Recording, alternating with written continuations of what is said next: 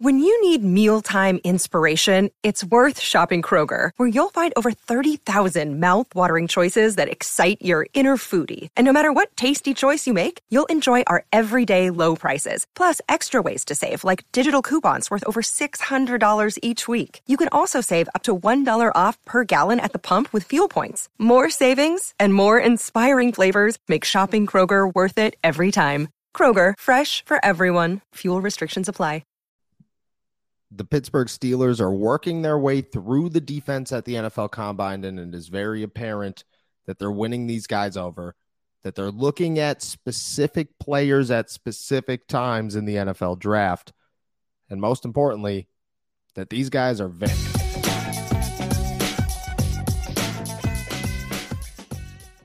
What's going on, everybody? I'm Noah Strackbein. Thank you for jumping on to Steelers to Go, your daily to-go cup of Pittsburgh Steelers news and analysis. Find us on youtube.com/All Steelers Talk and subscribe anywhere you get your podcasts. And today, we're talking about the corners. The Steelers went day one at the NFL Combine talking to the inside linebackers, and it became very apparent very quickly that they are looking early and often at the inside linebacker position. And while the cornerback position kind of gave a little bit of the same vibe, it became apparent for them that it's a wider range of players and corners that the Steelers might look at in the NFL Draft. Inside linebacker, it was only the elites, the Trenton Simpsons, the Noah Sewells, guys that would go in that first to third round range that the Steelers were talking to, and then maybe a sleeper or two that could be sitting there at the third or the fourth round.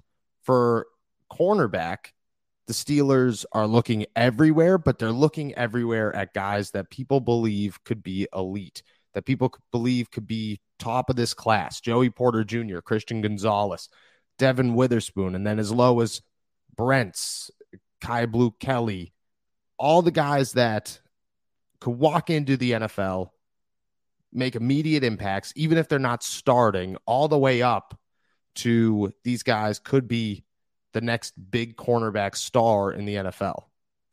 And they're doing a great job at talking to these guys. There hasn't been a single name, and I don't think it should come as a surprise. Nobody's sitting around thinking Mike Tomlin isn't a player's coach. He's not going to win these guys over. Their Steelers are going to get bad reviews from guys that they talk to at the NFL Combine. That just shouldn't be a thought most people have, and they're doing exactly what you thought they'd be doing. Everybody comes to the podium. Everybody talks to the media. And when asked about the Pittsburgh Steelers, it's raving reviews about how cool Mike Tomlin is and how much of an honor it was to sit in a room with him and talk, and how laid back and really cool he was, and the whole nine. Everybody is impressed with Mike Tomlin. I'm sure Mike Tomlin knows how to talk to every coach, but especially the DBs, because that's his upbringing in the NFL.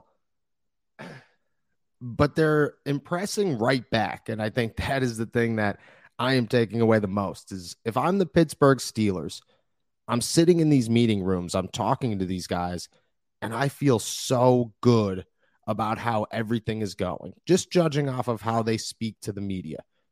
So say you're the Pittsburgh Steelers, you're sitting there. This is what I believe these guys bring to an interview. Plenty of intelligence, because there hasn't been a single corner who took a podium and I've talked to them and felt, man, this guy, he just doesn't have the football IQ, or he doesn't know how to answer the questions or anything. It's guys who are very well spoken, who are very confident in front of a microphone, which means that they're likely confident in front of a coach, who give genuine answers, who evaluate things and have answers ready for questions that they believe they know are coming. A lot of people ask, oh, can you name a play where you felt you did this? And they're already ready to go. You want to know why? Because they prepared. Because the NFL is going to ask those same questions in those meetings. And on top of that, they all believe they're the best. And I think that's what stood out the most, is that you listen to these guys, and Joey Porter Jr. said it, Christian Gonzalez said it, Keely Ringo said it. Everyone's talking about how they're the best cornerback in this draft class. And when you have 4 or 5 guys who nobody really has a clear definition of who's first, who's second, who's third, and who's fourth, if they all believe they're top dog, they're going to fight like they're top dog, and they're going to work like they're top dog. There's no privilege amongst this group. Everybody wants to fight, and the Steelers are going to love that. So where does this leave the Steelers' draft plans? I believe that they're still looking at inside linebacker early. I feel that they want to finally find that guy, and they want somebody who could play the next generation of inside linebacker. Extremely versatile, could cover the pass, can be a spy for all these mobile quarterbacks, while also playing off the edge if need be, and possibly dropping over to nickel if that's what they see fit. A guy like Trenton Simpson, a guy like Noah Sewell, a guy like Drew Sanders, all of these first or second round guys. But for them, those guys likely will all be there at pick 17. They shouldn't be in a rush to sit there and add somebody with that first pick at inside linebacker, because nobody's going to take one before that.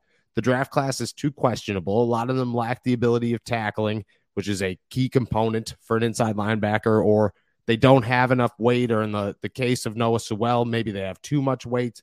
There's these question marks, and these question marks will lead to players dropping. Nobody should have to worry about an inside linebacker with the Steelers' first pick. The second pick, that 32nd pick, I believe that they'll have their pickings, and that maybe they'll want to choose the inside linebacker that they see best fit in that defense. So there's the 32nd pick in the draft. Let's assume that the Steelers go inside linebacker and secure a guy next to Myles Jack, and still possibly the guy or a guy that they sign in free agency. I'm not closing that door either. Cornerback seems like a very, very likely option at 17. These guys are going to fight for the top spot. There's going to be at least 2 corners taken before 17, and I would be shocked if there isn't a third. Depending on who that fourth guy is, if the Steelers feel that's one of their 4 guys, that's one of possibly their top 3 guys, they're going to draft them. And they're not going to feel bad about it, because all 4 of them are instant starters in the NFL, even if the Steelers don't need them to be. And if it's in the case of a guy like Joey Porter Jr., he's extremely well spoken up at the podium. He's the most genuine human being at the NFL Combine, I believe. He's got a relationship with the Pittsburgh Steelers. He grew up around the Pittsburgh Steelers. Mike Tomlin's known him since he's a little kid running around at the practice facility doing drills with Antonio Brown. All they need is for him to slide. And you never know, because Omar Khan, well, he said that the door's open if they believe that that guy is worth it. I don't know what worth it is for the Pittsburgh Steelers, or if they look at this and say, well, this draft class is loaded, so best case scenario, our best player available will still be there at 17. Maybe they don't get the cornerback they want, but they could get a cornerback that they need. But maybe they move up. But either way, I think that right now, as we sit here, it's very evident that the Steelers are targeting defense. It's very evident that the Steelers want an inside linebacker, probably a big man. I think a lot of big men, a lot of edge rushers spoke to these guys, but with that 32nd pick and that 49th pick, I think they have plenty of options in both of those positions.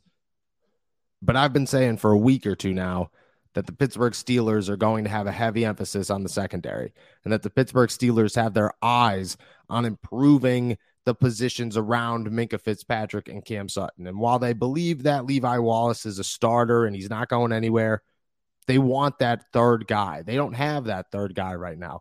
William Jackson III, set to make way too much money, and you don't know what he brings to the table. Ahkello Witherspoon, I don't think they're giving up on, but a question mark after all the injury troubles with his hamstring last season. James Pierre is not the guy that they hoped that he one day turned into. Josh Jackson is gone. Terrell Edmonds is a free agent. DeMonte Kazee has huge question marks about whether or not he'll return to the Pittsburgh Steelers. The Steelers need a defensive back. They've been eyeing up plenty of defensive backs. They're talking to all the could step in and play an immediate role, whether it's a starter or not, corners and safeties here at the NFL Combine. And I think it's very, very, very likely that at 17, they do not hesitate, if one of their top 3 or 4 corners is sitting there on the board, to go, all right, well, this is our guy, and pull the trigger. If I had to guess right now, if Joey Porter Jr. is sitting there, he's their answer. But I think any of the 4, Devin Witherspoon, Christian